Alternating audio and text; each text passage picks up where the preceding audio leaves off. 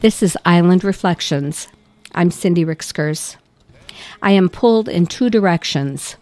I've always been drawn to Beaver Island. It holds my family history and it holds my heart. It feels like home to me. Whenever I've had to be away from this island, I've kept a poem by Langston Hughes close.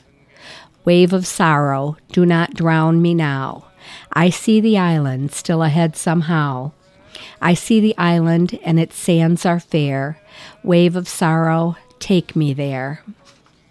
Still, as I get older, as issues of companionship, health, and capability move more to the forefront, as loss of friends and family becomes a regular part of life, as children grow up and away with hardly a backward glance, I am drawn to my hometown, Lapeer, Michigan.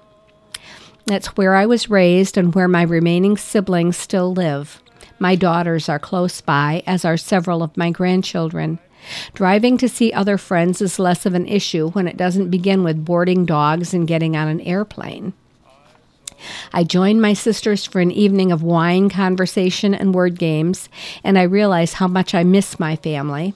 I chat with my brother in the house that we grew up in. I talk face-to-face with my daughters. I have actual conversations with my grandchildren, and I feel drawn to that place. Some things hold me on Beaver Island. My little house, in its current state of equity and unfinished disrepair, is probably unmarketable. Even if it were, the struggle to get and then keep this small piece of real estate makes it difficult to consider letting it go. My job here is secure, where jobs are hard to come by in other parts of the state. My aunt is in poor health, and though she gets assistance from others who love her too, she depends on me for help and companionship, just as I depend on her. My dogs are well suited to Beaver Island. The fields and trails and beaches welcome them. The sky full of stars holds me here, the canopy of trees, the water all around. But still, I feel the pull.